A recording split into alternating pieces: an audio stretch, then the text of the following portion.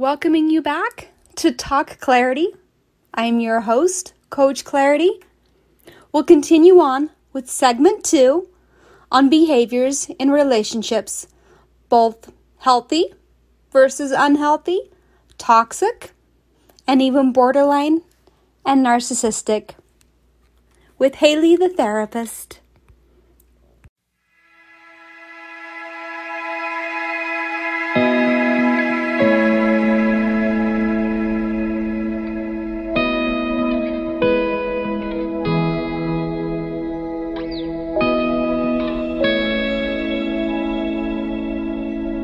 Once we figure out the truth of, we do deserve everything, the world, whatever we dream to be possible. And if one of our dreams is to, let's say, have a family, right? Just, you never grew up with a family. You didn't have, your siblings grow up with you or one of your parents. And you want that family so much, you're going to look for that and you're going to try and mold it and you're going to try and distort reality to have it fit the mold. But when you recognize the truth of it, of you have a family all along within you, you can be your own protector. You can be your own parent. You can be your own sibling. You can be that person that you needed in order to grow and to learn how to be an adult. And I think with childhood trauma, you don't learn to be an adult. How many people can you really say have impacted your life growing up that was a really good mentor to guide you? Wow.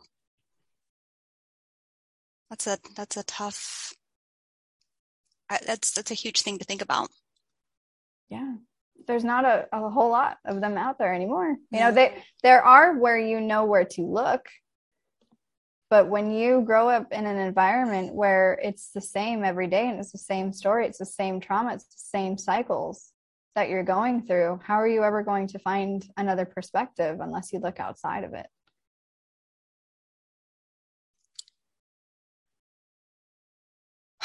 Let's dive in because you're kind of touching up a little bit on trauma bonds with that. What is a trauma bond? And how to recognize when you're in a trauma bond? A trauma bond to me is an addiction. A trauma bond is a chemical reaction between two individual systems that is keeping them in a cycle of repetitive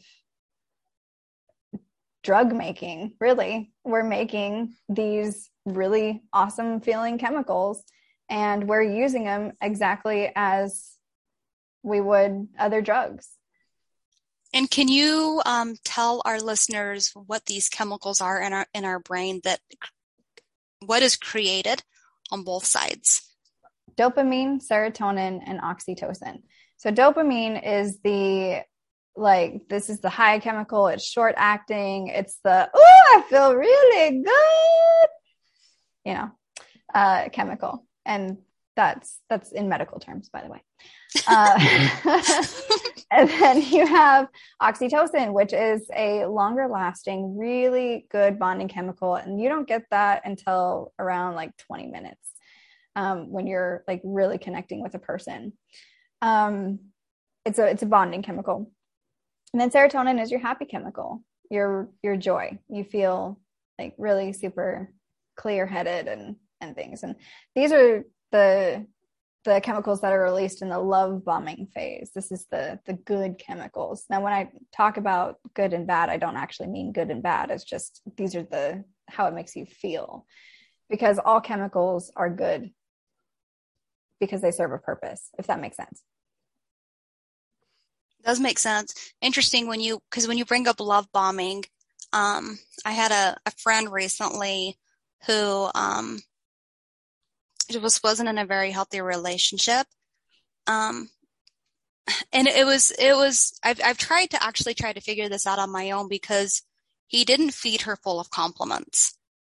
So what would be some other forms of love bombing if it's not done in the sense of words of affirmation?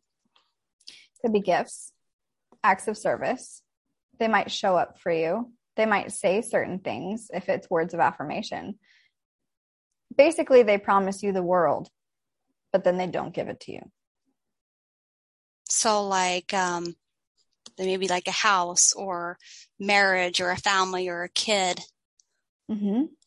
or maybe a car that you want, or whatever is most important to you, they will find it, and they will find it within seconds. And as a codependent, you display that. You display the traits that you had grown up with. And there's this vibe that you give off, the thoughts of like, I will do anything for you. It's a lot of it's nonverbal. That eagerness, that bouncy, if you meet a person, your eyes light up. They look at that and they target it because they're like, yep, this is the person that I can draw from because I need a supply. I mean, if you ever look at the left side of a person's face, you will find their true emotion. The right side of their face is the mask that they portray. So in looking for, you had mentioned red flags, right? Mm-hmm. Red flags are inconsistencies. They're saying something but doing another thing, or they're doing something and not saying anything, but so their actions aren't matching up their words. Correct. Is there another form that our viewers could relate to? I would look at their past. I would look at the relationships and the way that they treat people in public is a huge one, and how they treat their parents, their siblings, their children, their friends. Who do they hang out with? And what are they like? What if they treat their parents and their siblings well? Then they might be covert. Can you, that's where my brain goes. Can you dive into covert just a little bit? Help us understand what covert is, and how do I identify when everybody else sees, I would say, one mask and you see the rest? Okay. So there are two different types. There's covert and there's overt. So a covert, or you don't know that they are toxic because they hide it well. An overt toxic individual is like, you see it from a mile away, you're coming. Like they're very cocky. They can be arrogant. They can be showy. They can be like, oh, look at all my material stuff, but they don't really have anything of substance. So they're performers. Yes, absolutely. Okay. So covert is more in the shadows, manipulating in the shadows. It's like the magic show. Look over here so you don't really see what I'm doing over here. And they are really good. And I think that that's probably one of the most dangerous types of personalities you can come into contact with, because they are doing things behind the scenes that you don't even notice and you don't even see, but your body picks up on it. And like, for example, in one of my relationships, it was like every time he came home, my stomach would turn and my body picked up on something. Of course, I ignored it. Right. As a codependent, we all do. You distort reality, right? To fit your mold, he promised me a perfect family and that's what I'm going to have. We gaslight ourselves. Yeah. We manipulate ourselves. We do. I call it the Alice in Wonderland syndrome. We're going to create our own reality to fit our own need. Wow. Let's dive in a little bit more on what the phases of the masks can look like. You kind of touched on it, but why don't you go into it a little bit deeper? Yeah. So a mask, what they mean by mask is that the toxic person, the manipulative person, they put on a show because honestly, and this is where the empathy comes in from, because they're human as well. So this is the piece that codependents connect to right here, is that we see them for who they are, because we know that inside they're a little kid and they're just trying to be heard, just like our little child inside of us is trying to be heard, and our children are talking to each other. But the problem is children don't have good relationships that are romantic. And so that's where kind of the behaviors come in. They're very childlike behaviors. And you'll see tantrums come out. You'll see the different. What kind of tantrums? What do you mean by tantrums in an adult, in a relationship with male and female? Because they exist on both sides. Absolutely. So anger, irritability, it's not fair, but so-and-so doesn't do this, or everybody does this. They like to use absolutes. You are, everyone, never, always. Those are some other red flags that you can look for in their speech and their cadence and their pattern of the way that they speak as well. Tone is a huge one.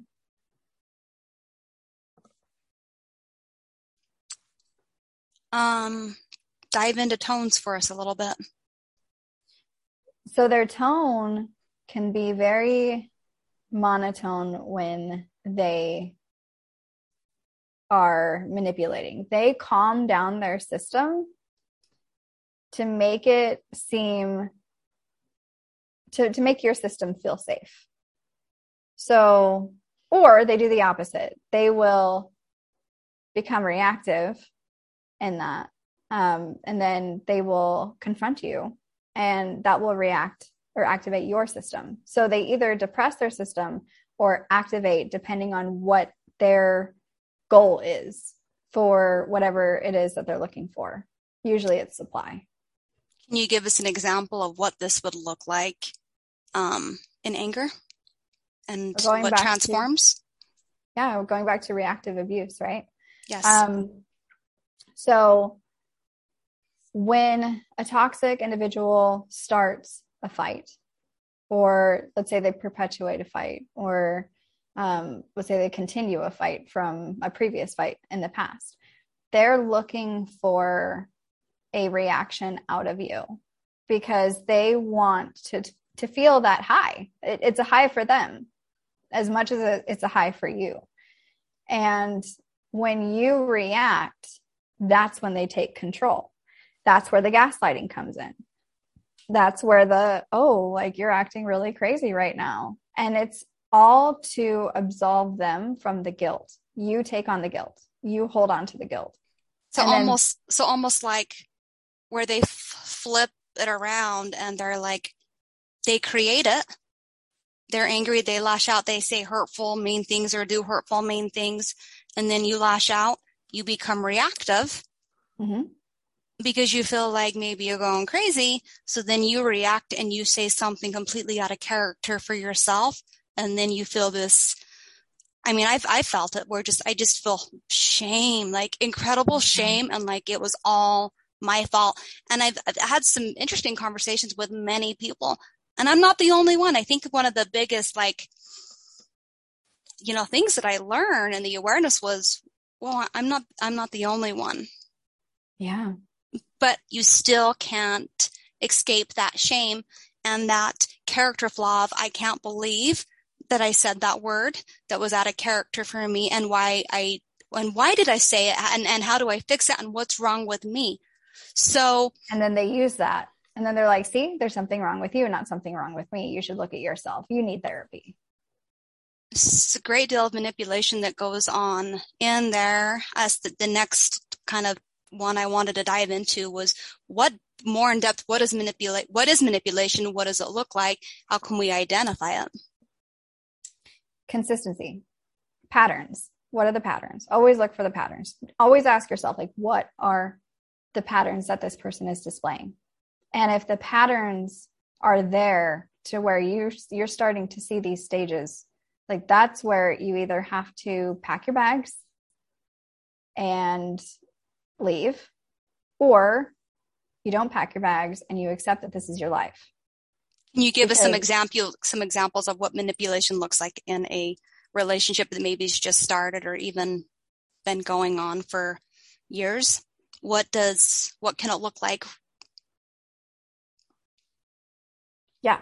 So depending on the type of traits that this toxic person has, what they like to use, if they like to use anger, if they like to use fear, a lot of them use fear, right? Intimidation. Depending on this individual's choice of how to react and how to gain control, it can look like several different things. It can look like verbal manipulation. It can look like emotional manipulation. It can be sexual manipulation, financial, physical. And basically the manipulation tactics is, how do I make this my victim? That's what they think, right? You're property to them. So how do I make my victim submit to me? And whatever it is that victim, which I call us survivors, we're not victims at all, but this is the narrative that they plant in our brains. They basically brainwash us to say, like, well, we're the bad ones, we're the negative ones. And so we carry on that lie, that narrative with us into other relationships. And then we're like asking ourselves, like, why do I always attract these guys? Well, that's because we bring that to the table. So when we change that narrative of the manipulation and stop believing in the lies that they create for us, and stop believing in the lies that we create for ourselves. Remember, because I said that in trauma, we distort reality to stay safe. That is our brain's way of surviving, because the pain was just too unbearable to take at that time. And in order to process it, we have to unravel it slowly. And we have to figure out what is the truth within the lies that we have learned. And I can tell you, probably for the majority of us who get into toxic relationships as an adult, we had a toxic relationship when we were kids. And so it's not just that relationship that we're dealing with as an adult now. We're also dealing with past trauma of our toxic relationships back then. And what's even crazier in the world of epigenetics, we may not even be dealing with our own toxicity. We might be dealing with our mother's toxicity, because trauma passes down through genes.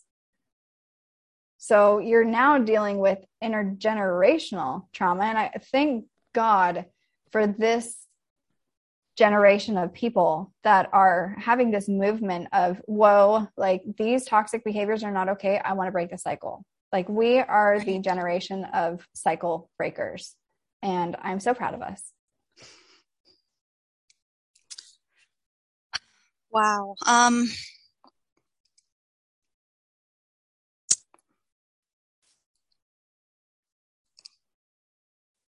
I know we went into reactive abuse already, but my heart's just really compelling me to dive deeper into it. I would like even just, you could give several examples of reactive abuse in covert, and the other one was overt. Yep, overt and covert. Yeah, if you could give us several examples of what that's going to actually look like in a relationship, because you've generalized and kind of given a picture to us, but it's so hard to, I think when you're in the midst of a relationship that has the codependency and the trauma bond, I think it's so hard to identify, is it really me? Or what does this look like? So if you could give us a kind of a clearer picture of what relationships look like, what you would see, an example. Yeah. So we talked a little bit about gaslighting, right? Gaslighting is like the number one thing that they use in order to create a reactive abuse. And it's basically, you cause somebody to question their own safety, or their own experiences, or their own reality. Right? Examples would be, it never happened that way. You just imagined it. You're just too insecure. Or another one that they like to use is, I never said that. You must be misremembering. And it's interesting because gaslighting can also look like, I know that one example of gaslighting for me, it's like when I caught my husband in bed with another woman and he was standing right there and she was half naked and he's like, I didn't sleep with her. And I'm like, well, you're standing right there, you know? And so that is a huge red flag, obviously, because you've already caught him, but that's how they get you. Like, you can be standing there, in real time and them still cause you to question your reality, even though you're sitting there and you're looking at it. Like if they have text messages from girls on their phone and you see one come through and all of a sudden it's gone, when you go to check their phone and you're like, so-and-so texts you. I don't know what you're talking about. What are you talking about? Here, look through my phone. There's no one with that name in there. You must be misremembering. Those are gaslighting examples that cause that reactive abuse, because you're sitting there and you're like, I know I'm not crazy. Like I am seeing this right before my eyes. It's there, but it still causes you to question it because their tone, their intensity behind it, their manipulation of their features. So they have the ability to fluctuate their tone with it, which is part of what makes it, you're saying, is so convincing. So you then identify that it must be me. Right. There's something wrong with me. I feel like I'm going crazy, is what a friend of mine said to me recently. She says, I feel like I'm going crazy. Mm-hmm. Yeah. And a big distinction between tones is everything. So for example, of like, how are you doing today? Oh, I'm fine. Versus, how are you doing today? Oh, I'm fine. Right. Versus, I'm fine. Right. So it's all about inflection. It's all about tone, because they mean different things. And the more convincing your tone sounds like, I don't know what you're talking about, versus, I really don't know what you're talking about.